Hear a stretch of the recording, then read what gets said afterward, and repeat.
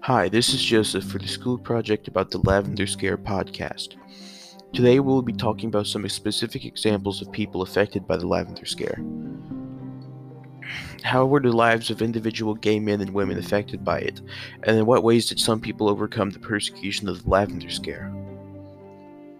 In the CBS News article titled "The Lavender: How the Federal Government Purged Gay Employees," it details the experiences of one Frank Comedy, a PhD from Harvard and an astronomer who was fired in 1957 for being gay.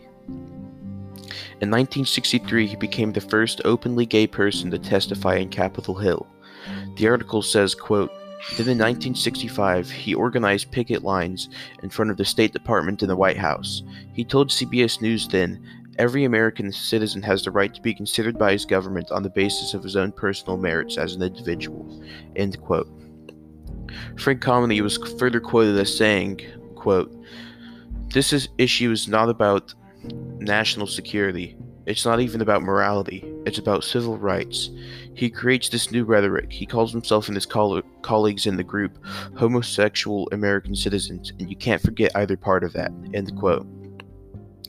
Comedy is known as one of the most significant figures in the gay rights movement.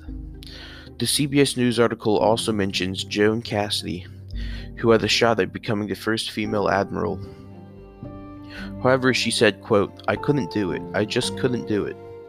It was too big a chance to take, so I had to give up the possibility of admiral because I was gay and because I wasn't sure I could hide it well enough." End quote. If it weren't for the Lavender Scare, she could have made history. Her dreams and life's work were stymied. Unfortunately, other cases ended much, much worse.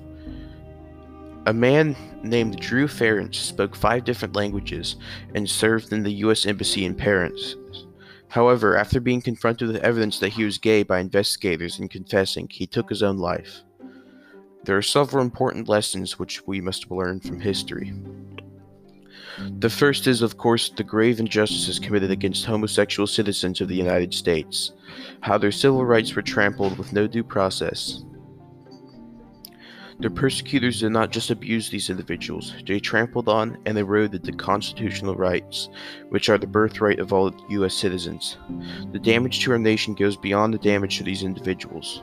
As a nation, we missed out on the potential contributions which these individuals could have made to improve our nation because we excluded them. Hopefully, we can see past our prejudices and see people as individuals instead of judging them on one trait.